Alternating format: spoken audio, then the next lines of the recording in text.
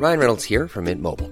With the price of just about everything going up during inflation, we thought we'd bring our prices down.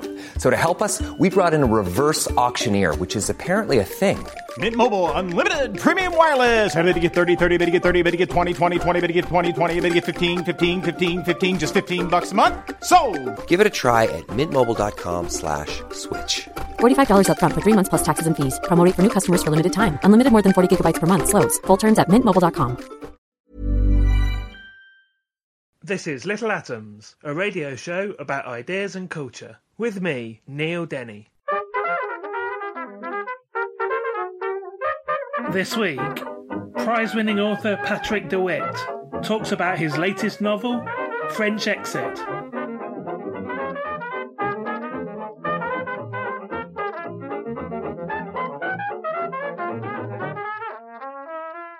Patrick DeWitt is the author of The Sisters Brothers, which won the Governor-General's Award and the Rogers Writers' Trust Fiction Prize, and was shortlisted for the Man Booker Prize and the Walter Scott Prize. He's also the author of Ablutions, which was a New York Times Editor's Choice, and Under Major Domo Minor. And Patrick's latest novel, which we're going to be talking about today, is French Exit. Patrick, welcome to Little Atoms. Thanks very much. How would you describe French Exit? Well, it's a story of a dysfunctional family who have lived in great wealth. In the beginning of the book, we see that their wealth has vanished. They've spent it all, and so now there comes the question of how to live without it. And I understand this book actually started off quite differently. Yeah, there was an earlier incarnation of the book. After Sisters Brothers, I set out to write a book about a corrupt investment advisor. And this is somebody who flees New York and arrives in Paris to avoid imprisonment. I went to France myself to sort of research and check it out. And the book fell apart, and I put it to the side, thinking that I would never return to it again. I wound up writing Under Major Domo Minor, and then I returned to a contemporary setting for French Exit. And I didn't really realize until this book was almost completed that I had taken the abandoned investment advisor book and sort of written a story with the secondary characters, as opposed to the, that character of the corrupt fat cat is literally a fat cat is prevalent in this book, but he's not quite the focal point. It's much more about the wife/mother and the adult son. Francis and Malcolm Price is their names. And you said this is a contemporary novel, and obviously your previous novels are more obviously takes on historical fiction. But I think what's interesting about this novel is it could be set at any time. It's very sort of vague about the setting. It is. And I had the sense that I should probably throw some cell phones in or references to the internet or something like that. But every time I did, I felt that it marred the world that I'd created, so I sort of just kept that stuff to the side. No, but I think that works so much better, because even just the fact that they get an ocean liner across to Paris rather than a jet, right. Sort of strikes it. It means that it just feels like it could be set at any particular time in the 20th century. Yeah. And it is, I think, looking back somewhat, harkening back to something like an Evil and Wa setting, or any of the Comedy of Errors style writers of the, say, 1940s or 50s. Those artists were in my mind, I think, when I was working on this book. So why Paris? What is it about Paris that you wanted to write about? Well, I went to Paris however many years ago, 9 or 10 years ago, and just came to find that I really enjoyed being there and felt good in a way that was abnormal for me. Wanting to write about somewhere other than America. There's, the cliched tradition of authors enjoying themselves in Paris, and I fell victim to that, and I'm sort of embarrassed by it, to tell you the truth, but I'm stuck with it, so I just went with the feeling. Frances Price, who's the main character in the novel, before we talk about her, first of all, in no way temperamentally, but, I mean, is there any link whatsoever to Fanny Price from Mansfield Park, or is that just a coincidence? I think that's just a coincidence, yeah. Okay, so who is Frances Price? Frances Price is somebody who in her youth was known in the social circles of the Upper East Side of Manhattan as a great wit and a very stylish, sort of chic individual. Her wit is fairly caustic, and it only gets more so as the time passes and the glamour of her past has faded. So she's somebody who does a good bit of looking back, and looking forward, I think, makes her a little bit uncomfortable. She doesn't really like to consider what's coming. And, well, I guess we should talk about her husband, who at this point in the novel has been dead for a number of years. But who was he? Franklin Price is or was a highly successful and completely immoral litigator. This is somebody who defends people like the tobacco industries or the gun industries or the anyone who's sort of profiting off of the unhappiness or death of others. This man Franklin Price is there to defend them. And uniquely those type of companies. He seems to excel in this sort of swamp-like environment. And so the question I think that those around him ask is this somebody who, does this person have a moral agenda or an immoral agenda, I suppose you'd say. That's not necessarily answered in this book, but anyway, what occurs in the course of this story is it is revealed that at least Frances believes that her cat houses the spirit of her now deceased husband, and that's sort of the jumping off point for a healthy amount of strangeness. And as well as being this, this sort of society woman, there's this sort of intense amount of gossip around her about the circumstances of her husband's death. Tell us something about that. Yeah, her behavior in the wake of her husband's death is not necessarily admirable, and it's very telling of their relationship. She discovers her husband dead in bed one day of a massive and unexpected coronary. She then goes skiing and doesn't call the authorities and just assumes that one of the maids will take care of the corpse. She returns home from her skiing vacation to find that he is still in the same place and time has passed and nature has done its thing. He's doesn't look his best, and the police are called, and there's her heretofore sort of stellar and envy-inducing lifestyle and notoriety sort of plummets overnight, and she becomes this sort of very macabre and dark and horrific figure that people begin to whisper about behind her back. So Malcolm, her son, her adult son, lives with her, and he starts off as a sort of ridiculous and pathetic figure, and I think as the book goes on, more of his background is revealed and he becomes, more sympathetic and perhaps more tragic. But tell us something about Malcolm. Who is he? Right. Malcolm is her adult son. He's in his 30s during the telling of this book. Up until the age of 12, he had virtually no relationship with his mother and father. He had been sort of sent off to Tony private schools, and they had left his rearing to other people. In the wake of the death of his father, Frances's husband, she arrives unexpected and unannounced at one of these schools and accepts him into her life, removing him from the school. And from that moment on, this is the beginning of their relationship, but from that moment on, they're inseparable. And it's sort of them against the world. And he has this sort of on-off relationship with a fiancée, Susan. Yeah. What is it about Malcolm that keeps Susan coming back, do you think? That's a good question. I think that the answer is just that she has bad taste in men, probably. And I do think he has, as he himself says, a certain something. But I think she just appreciates how different he is than everybody else that she knows.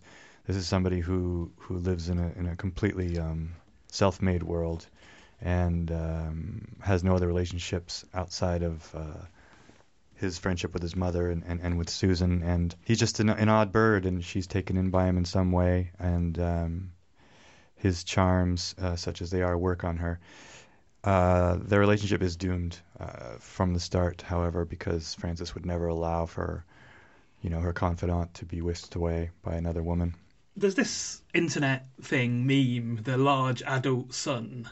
I don't know if you've come across this, but Malcolm is basically that, basically to describe this, that thing, the adult son, that sort of Donald Trump Jr. sort of figure, someone who's in their late 30s, obviously from a wealthy background, and as to all intents and purposes, like useless. Yeah. And he's just sort of there, and they're spoken about by their parents as if they are still a child, even though they are like an adult. Yeah, I'm unaware of the meme. What is the meme sort of? What does it do? I think it's just that. I think it started off with Mike Huckabee's two elderly sons, and then it just basically gets applied to all of those. But also I was reminded of, and I can't remember his name now, I've just thought of this, but like the the youngest son in Arrested Development. Oh yeah, sure. Yeah, who's sort of like very much pathetic and useless and like a mummy's boy. Yeah. And whether or not Malcolm is correctly described as a mummy's boy, I don't know, but they're inseparable. Yeah. And that's her more than him, I think. Yeah, and she definitely is sort of holding all the cards, and he is in her employ in a way. But there is a certain At times they to me sort of come off almost as a romantic couple or like, you know, like a married couple. Not that there's ever anything overtly sexual about the relationship, but it's almost peer-to-peer at certain points in time in the telling of the story. You know, what it really boils down to is this: they prefer one another's company to the company of the rest of the world. So there's something sweet in there somewhere, but it's pretty deeply buried. And there is this sort of weird when, you know, they describe, well, certainly Malcolm, she asked him about his sort of like sexual exploits and stuff. There's a weird sort of creepiness. It's the level of sort of frank discourse is probably not that healthy, I think, ultimately, you know. Ready to pop the question? The jewelers at BlueNile.com have got sparkle down to a science with beautiful lab-grown diamonds worthy of your most brilliant moments. Their lab-grown diamonds are independently graded and guaranteed identical to natural diamonds, and they're ready to ship to your door. Go to BlueNile.com and use promo code LISTEN to get $50 off your purchase of $500 or more. That's code LISTEN at BlueNile.com for $50 off. BlueNile.com, code LISTEN. Many of us have those stubborn pounds that seem impossible to lose, no matter how good we eat or how hard we work out. My solution is PlushCare. PlushCare is a leading telehealth provider with doctors who are there for you day and night to partner with you in your weight loss journey. They can prescribe FDA-approved weight loss medications like Wegovy and Zepbound for those who qualify. Plus, they accept most insurance plans. To get started, visit plushcare.com/weightloss. That's plushcare.com/weightloss.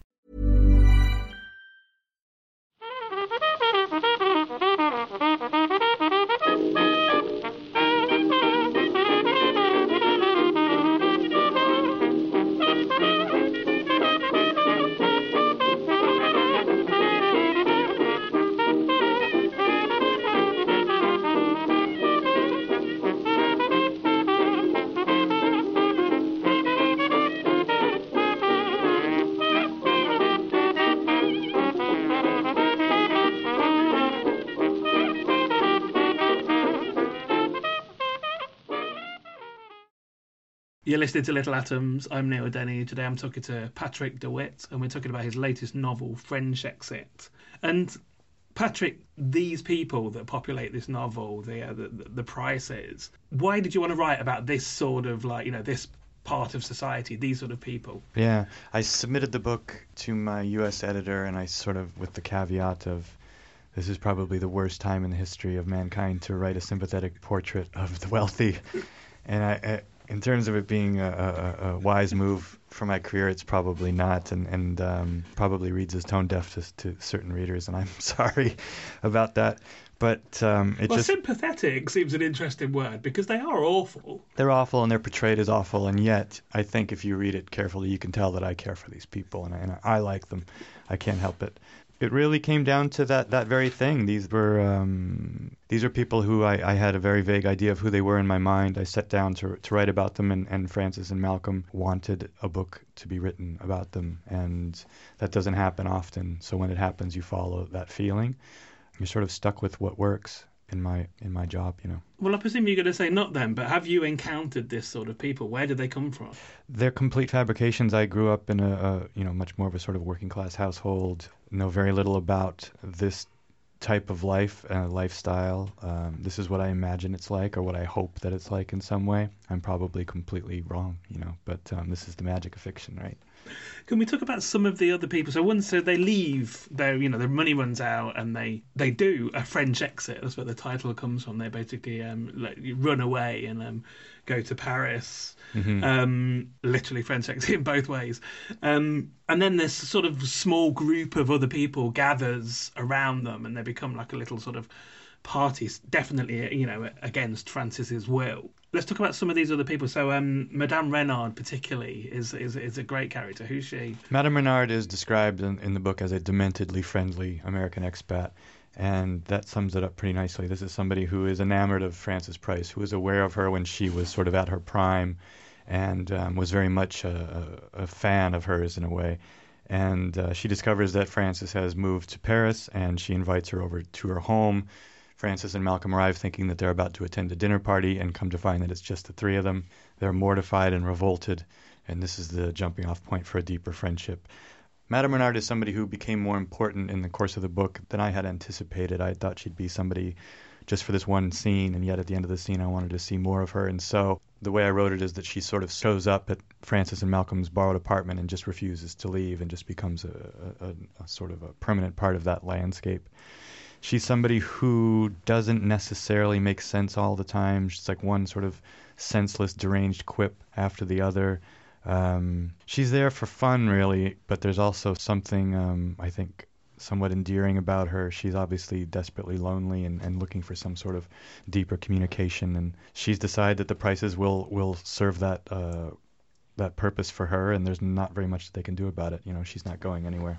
So tell me more about how that works for you in the writing process then. So when a character that you're expecting, you know, just to use once or twice becomes, you know, how does that communicate itself to you? Well, this is what comes from not really plotting or planning anything out. It's sort of an adventure in terms of I don't know what's coming on a given day. More often than not, what happens is that a scene or a character disappoints me, and so then it's a question of cutting. But when people deliver beyond your expectations, then that's just sort of a bonus. It's an exciting thing that happens from time to time. And it's a question of listening. You know, will this be as interesting to other people as it is to me? Is this person as likable as I think he or she is? But yeah, again, when these people do more than they'd sort of signed up to do, then you just have to listen to them and ride it out to its end. And there's Madeline, who is, well, when we first meet her, she certainly seems like a sort of fraudulent psychic. They meet her on the crossing of the Atlantic, and she, begins a sort of like on-off relationship with them. But then things become apparent that perhaps she can, see more than they think. And I want to talk about these sort of inclusions of elements of the supernatural in the novel, perhaps. Yeah. The supernatural element seems to exist in all of my works, even in my short stories. It's there. And it's something that I keep returning to, I think, just out of a basic interest and fear of these types of things. I think that there are all sorts of elements living all around us, and we don't necessarily see them or experience them in a sort of conscious way. But it's just something that I'm aware of. And with my novels, it seems to be that I like to get to know these people and then put them in situations where they're forced to behave. It's like an extreme situation where their reaction is telling. So that you learn more about them, and this pushes the story along. And a seance, I think, is a good example of how does a person behave during a seance. So for Madame Renard, it just makes her really chatty and happy. For Malcolm, it's very disturbing and alarming. It's like these are tests that I'm sort of setting for the characters of the book, and it's always good fun for me to see how they all react. And you mentioned earlier the idea of the genre of the comedy of manners, which this falls very firmly into. What other books of that type were an influence on this? I think with this particular book, in terms of really like overt influence, I was thinking of Eve Lenoir, I was thinking of Jane Bowles, her novel Two Serious Ladies, and then I was thinking of John Cassavetes in a strange way, thinking of the way he populates his party scenes with just degenerate behaviors and like the de-evolution of a night. The beginning of the night, everybody's very, together and polite, and then they're barking like a dog by the end of the night, kind of a thing. So I love the way he handles that debasement. But just generally, when I think of what I was aiming for with this book, I am thinking of any number of British authors, most from like the 1940s or 50s, and just the way they handle dialogue and the exhibition of cruelty through dialogue. Dialogue is sort of my great joy in terms of writing, and so I look to the Brits of the 1950s as being sort of the masters of this specific type of extreme, dire, caustic, funny dialogue. And this book is itself described as within the cover, a tragicomedy of manners. Yeah. And indeed, death stalks the pages of the book. As funny as it is, there's always this sort of like undercurrent of tragedy and some horrific deaths that are in the past in the book. And so tell me about that, combining those elements, that idea of like, the sort of mortality with the actual genre, which is like basically a light genre. Right, yeah. To me, it's just a very basic thing of the combining of these two very different or disparate elements is pleasing. So you have a dire tragedy on the one hand, and somebody's describing it with sort of bubbly effervescence, and that to me is just, those two things go really well together. And I think it's the best way to share bad news is usually with a comedic aside or a joke of some kind, or just the setup of this entire novel. I mean, the last half of it where they're all sort of jamming themselves into this borrowed apartment in Paris, it doesn't really make sense. It's just so silly. Nobody would really live this way. Nobody would accept it. But it's this sort of pressure cooker environment that reveals, I think, so much, and there's room for high comedy, especially it's pleasing for me when it's butted up against, a real heartfelt horror or tragedy of some kind. Just one more thing from me, and then I'll get you to read a bit, if you would. Can you tell me something about the film adaptation of the Sisters Brothers? Have you had any involvement, and if not, what's that been like to have your work adapted? Yeah, I was involved in a way. The director Jacques and his partner Thomas Bittigan wrote the screenplay. They sent me the drafts as they completed them, and then I would read them and give them notes and send them back. And right before the film shot, I did a bit of a polish in the dialogue, 'cause it was written in French and then translated, and I think some of the nuances of language were lost in the translation, so they were good enough to let me sort of give it a shine.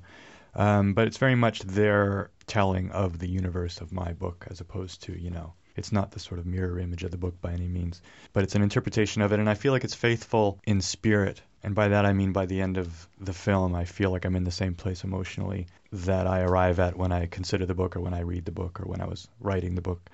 So I'm really pleased with the way it's turned out, and it's been surreal to see it come to life. And I don't envy filmmakers. It's really, really difficult to get these things together, and it's just a Herculean task, and it makes writing a novel seem, at least in comparison, just so simple. So I'm pleased that I get to do my work in this. Not that it doesn't have its own set of problems, but seems far simpler than to recreate a story on the big screen. So I'm just going to read from the beginning of the book. This is chapter 1, page 1, and here we see Frances Price and her son Malcolm leaving a party. "All good things must end," said Frances Price. She was a moneyed, striking woman of 65 years, easing her hands into black calfskin gloves on the steps of a brownstone in New York City's Upper East Side. Her son, Malcolm, 32, stood nearby looking his usual broody and unkempt self. It was late autumn, dusk. The windows of the brownstone were lit, a piano sounded on the air. A tasteful party was occurring. Frances was explaining her early departure to a similarly wealthy, though less lovely individual, this the hostess. Her name doesn't matter. She was aggrieved. "You're certain you have to go? Is it really so bad as that?" "According to the veterinarian, it's only a matter of time," Frances said. "What a shame. We were having such a lovely evening." "Were you really?" the hostess asked, hopefully. "Such a lovely evening, and I do hate to leave, but it sounds an actual emergency, and what can be done in the face of that?" The hostess considered her answer. "Nothing," she said finally. A silence arrived. To Frances's horror, the hostess lunged and clung to her. "I've always admired you so," she whispered. "Malcolm," said Frances. "Actually, I'm sort of afraid of you. Is that very silly of me?" "Malcolm, Malcolm." Malcolm found the hostess pliable. He peeled her away from his mother, then took the woman's hand in his and shook it. She watched her hand going up and down with an expression of puzzlement. She'd had too many drinks, and there was nothing in her stomach but a viscous pâté. She returned to her home, and Malcolm led Frances away, down the steps to the sidewalk. They passed the waiting town car and sat on a bench 20 yards back from the brownstone, for there was no emergency, no veterinarian, and the cat, that antique oddity called Small Frank, was not unwell so far as they knew. Frances lit a cigarette with her gold lighter. She liked this lighter best due to its satisfying weight and the distinguished click it made at the moment of ignition. She aimed the glowing cherry at the hostess, now visible in an upstairs window, speaking with one of her guests. Frances shook her head. "Born to bore," she said. Malcolm was inspecting a framed photograph he'd stolen from the hostess's bedroom. "She's just drunk. Hopefully she won't remember in the morning." Frances said, "She'll send flowers if she does." She took up the photograph, a recent studio portrait of the hostess.